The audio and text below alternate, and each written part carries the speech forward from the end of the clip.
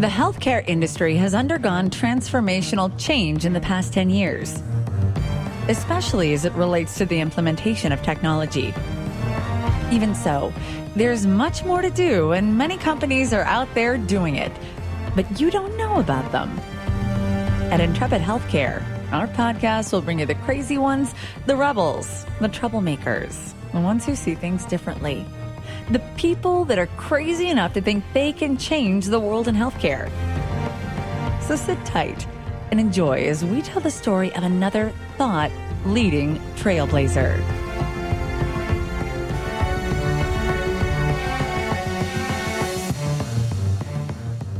Welcome back to Intrepid Healthcare. I'm your host, Joe Lavelle. I'm really looking forward to this conversation with an innovative attorney that is working on the front lines of telemedicine. We're going to get right to it today. We're joined by Dan Fryer, founding partner with Fryer Levitt. Dan, welcome to the show. Nice to meet you. Thanks, Dan. Thanks for making the time. Before we begin our discussion, could you take a few seconds and tell the audience about you and your background? Sure. I am an attorney, and specifically my focus is on healthcare law, regulatory and transactional. I've been practicing healthcare law for about 21 years. My office is in New Jersey, but we practice in about 40 states. And it's been a very interesting time in the last few years in healthcare, and I'm happy to be part of this. Why don't you also give our audience a 10,000-foot overview of Fryer Levitt? Sure. So Fryer Levitt, we have about 24 attorneys now, and we're unusual insofar as all of the attorneys practice exclusively healthcare law.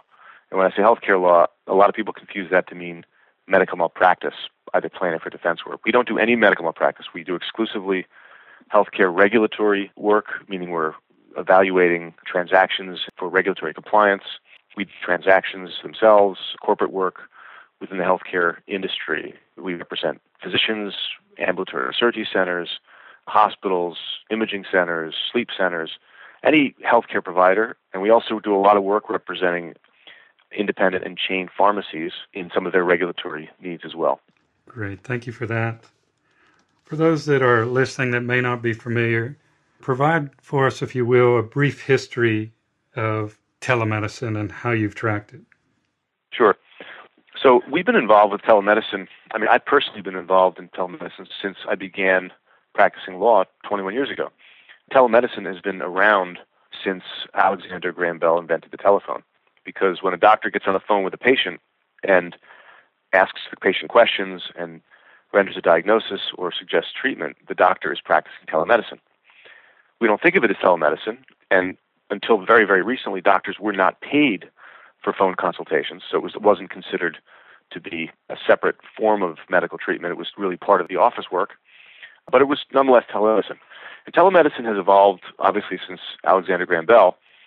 One of some of the earliest forms of real telemedicine, non-telephonic telemedicine, were developed by NASA in the early 60s during the space exploration, when astronauts were actually monitored. They were put on monitors so that the stations on Earth could monitor their vital signs, heart rate, blood pressure, etc. For a relatively long time, at least a couple decades, radiologists have been engaged in telemedicine in the form of teleradiology, where a study is done, say an MRI or a CT scan.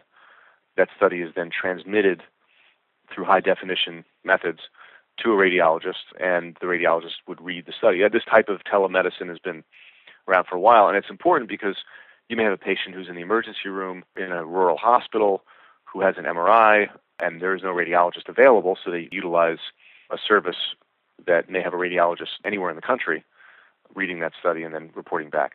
And then modern telemedicine, through the use of video consultations, telemonitoring, remote monitoring services where a monitor is placed on a patient and it's read by that person's physician, not in real time, but say after the fact through some recording device. Modern telemedicine includes video conferencing from one physician to another. It's not necessarily just patient to physician. It can be physician to physician. It could be a family practice physician in a rural area communicating with a specialist in a city. And now, even most recently, it's really evolved into devices that can be used by patients at home to monitor patients remotely and then report those findings back to the physician. It's analogous to when a patient uses a thermometer to measure their temperature and then reports via telephone to the physician. That's a form of telemedicine, but in these, a monitor might be utilized like a blood oximeter machine may be utilized and then plugged into a computer or a PDA and transmitted remotely to a physician who then reads the studies. So it's taken many different forms, and I'm just kind of summarizing it from a high view. No, that's great. I appreciate that. What are the professional liability issues with all these new practices that are coming about? Well, one of the dilemmas in healthcare is that technology almost always outpaces the law. We saw this in some of the advances in genetics. The law just didn't keep up with it. And now we're seeing it with respect to advances in telemedicine. There's no doubt that we have the capability of performing really, really high-level, high-quality, efficient, low-cost healthcare services through telemedicine technology. The issue is that many states have not recognized that and have made it difficult and placed hurdles on performing technology. And the hurdles include the fact that there is risk associated with physicians and other providers who perform telemedicine. For example, if a physician were to rely upon a patient's remote monitoring of that own patient's blood pressure, if the remote blood pressure machine wasn't used properly by the patient, or if that machine malfunctioned, or if that machine wasn't FDA compliant in some way, and as a result, the physician misdiagnosed the patient could hire a lawyer, and the lawyer would potentially sue the physician, and there is no protection under the law for the physician who practices telemedicine. The physician is going to be held to the same standard as if the patient had walked into the office. Until the law evolves, this is a risk that providers are going to have to deal with and either accept or reject. Perfect. What can you tell us about the current state of the legality of telemedicine as it relates to parity laws? Okay, so when we talk about parity, what we're talking about are laws that have been developed by the states, because the federal government really has left it up to the states, laws that govern whether or not third-party payers, such as Medicare, Medicaid, private insurance companies, have to pay for telemedicine as if it were in an in-office face-to-face visit. In some states, there are very strong parity laws, which means that third parties, including insurance companies, for example, have to pay for telemedicine, have to have codes that they use and pay for in order to reimburse physicians for engaging in telemedicine. Other states have either no law regarding parity, which leaves it up to the insurance companies, and as you can imagine, many insurance companies will not pay for telemedicine because they don't like to pay for much if they can avoid it. And some states have laws that even imply that it's not required. So it's even worse than not saying something. So the laws vary from state to state. There's a patchwork. There are studies have been done. I don't think any one person can recite the law of every state, because every state has slightly different laws.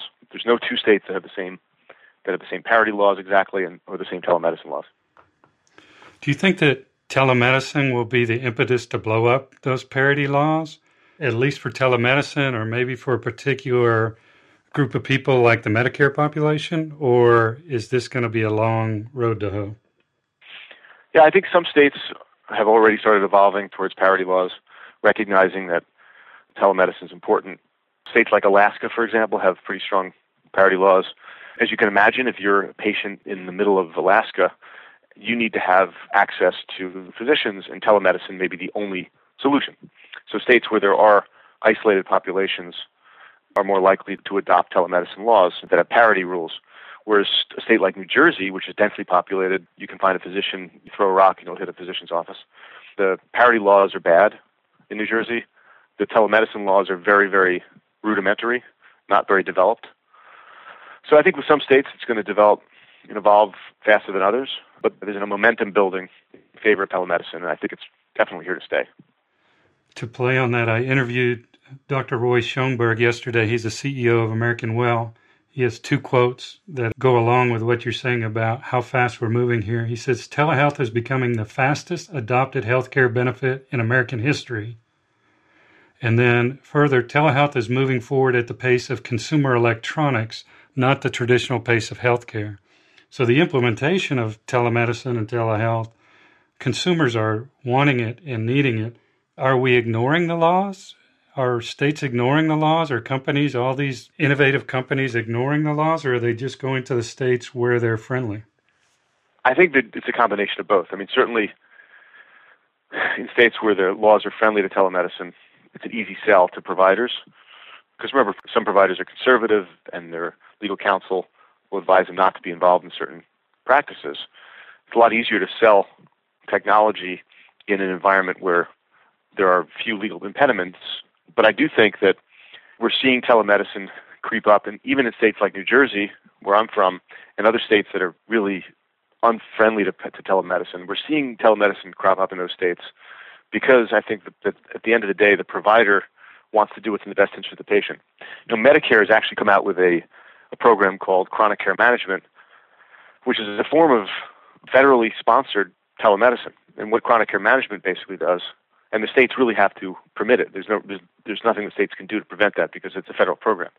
So what Medicare has done is they've created a CPT code to pay physicians to provide 20 minutes of non-face-to-face care to their Medicare patients who have 2 or more chronic conditions.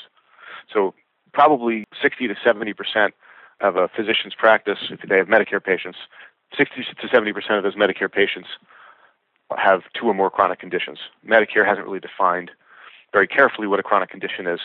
It's basically a condition that's deemed to last at least a year or until the patient's death, whichever comes first. That's how they've actually defined it.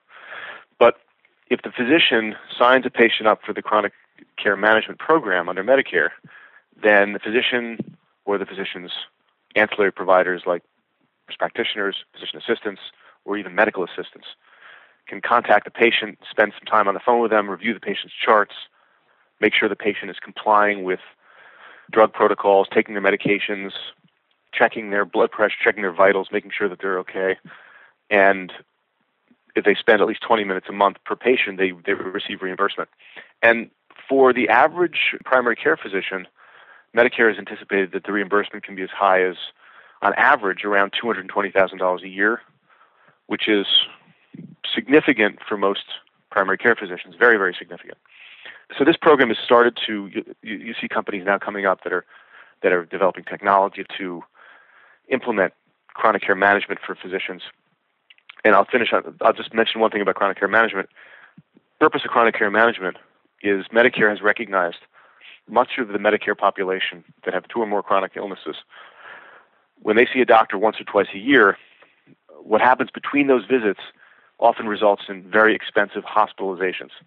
And by communicating with the physician's practice once a month, making sure that the physician's practice is monitoring their condition, monitoring their drug intake, Medicare feels very strongly that they're going to be able to avoid hospitalizations, which are very, very expensive. And so the point of chronic care management is not only to improve the quality of care, but to reduce cost. Because chronic care management, by definition, is a non-face-to-face visit, it is also, by definition, telemedicine. So it's an interesting program.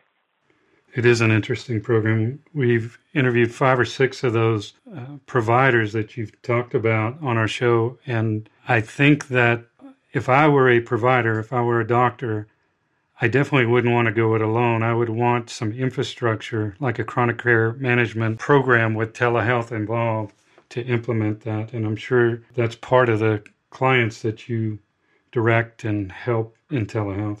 One of the challenges of chronic care management, a lot of the CCM companies consider themselves basically technology companies. And while CCM requires technology, and it requires a call center with people who can talk to patients on the phone, the only way these companies can be successful in implementing CCM is if they actually go into and integrate into the doctor's offices, at least for a time, to teach the staff and get the staff involved with the process. And a lot of the CCM companies really have good technology, but not very good implementation. So the program hasn't spread or grown as much, I think, as Medicare had hoped it would. Right. Well, physicians are busy with at least a handful of other things that you probably know about with meaningful use and ICD-10 and all the other regulatory things that are going on right now. Given all that we've talked about related to the issues, the legal issues with telemedicine, is it worth it for physicians to look to adding telemedicine to their practice? Yeah, I think depending on the type of physician. Certainly CCM, if it can be done properly, is worthwhile for at least primary care physicians and maybe even some specialists. I think that if done properly, telemedicine not only generates income from the billing of CPT codes in states that have parity laws, but it also strengthens the relationship between the physician and the patient. increasing the likelihood of retention of the patient. And frankly, it also increases the likelihood that the physician is going to get the patient back into their office for treatment. And even though one might think, well, doesn't that increase the cost of healthcare? I don't think it does. I think that what increases the cost of healthcare are hospitalizations and when the patient has acute problems that could have been avoided if there had been more closer attention paid to the patient. So I think that there are a lot of opportunities for physicians with telemedicine, the remote monitoring, and we deal with practices that are in rural areas. And rural medicine is a totally different animal. You've got patients that could be 50 miles from a hospital, and that hospital doesn't have a lot of the resources of an urban hospital. You really need to have telemedicine in those situations just to provide minimum levels of care. Absolutely. Given where you've sat the last 20-something years and watched this evolution, as you look forward to the next 1 to 3 years, what do you think's in store from us from a legal standpoint regarding telemedicine and telehealth? Well, a lot of states have pending legislation. I think you're going to see an evolution towards telemedicine, not away from it. The law will continue to be relatively slow compared to the actual implementation rate of telemedicine. But I do think that slow as the law tends to move, you're going to continue to see this evolution towards telemedicine and permitting it. And eventually, I think telemedicine, my prediction is at some point in time, and it may not be for a decade or more, telemedicine is going to become completely ubiquitous, part of the way we receive care. Care rendered at a hospital will become obsolete, potentially, other than for very acute problems that require an emergency room or a intensive care unit. But most care can be done out of the patient's home with various devices that monitor the patient, deliver drugs to the patient, and with maybe the help of a nurse practitioner. So I think we're moving in that direction, and it's interesting and fun to see. Absolutely. Thanks so much for that little look at the future. That really is interesting. And before we let you go, where can people go to learn more about the work you guys do at Friar Levitt? We have a website, www.friarlevitt.com. That's FRIERLEVITT.com. You can learn all about us. On that website, we have articles. We have a discussion of our areas of practice. As I said, we do a lot of work outside of telemedicine, of course, in more than half the states. And happy to talk to anyone who's interested in calling. Dan, it was so great to have you. Thanks for stopping by and sharing your wisdom with us. My pleasure. Have a great day. You too. That wraps this broadcast. On behalf of our guest, Dan Fryer, I'm Joe Lavelle, and we'll see you soon on Intrepid Healthcare.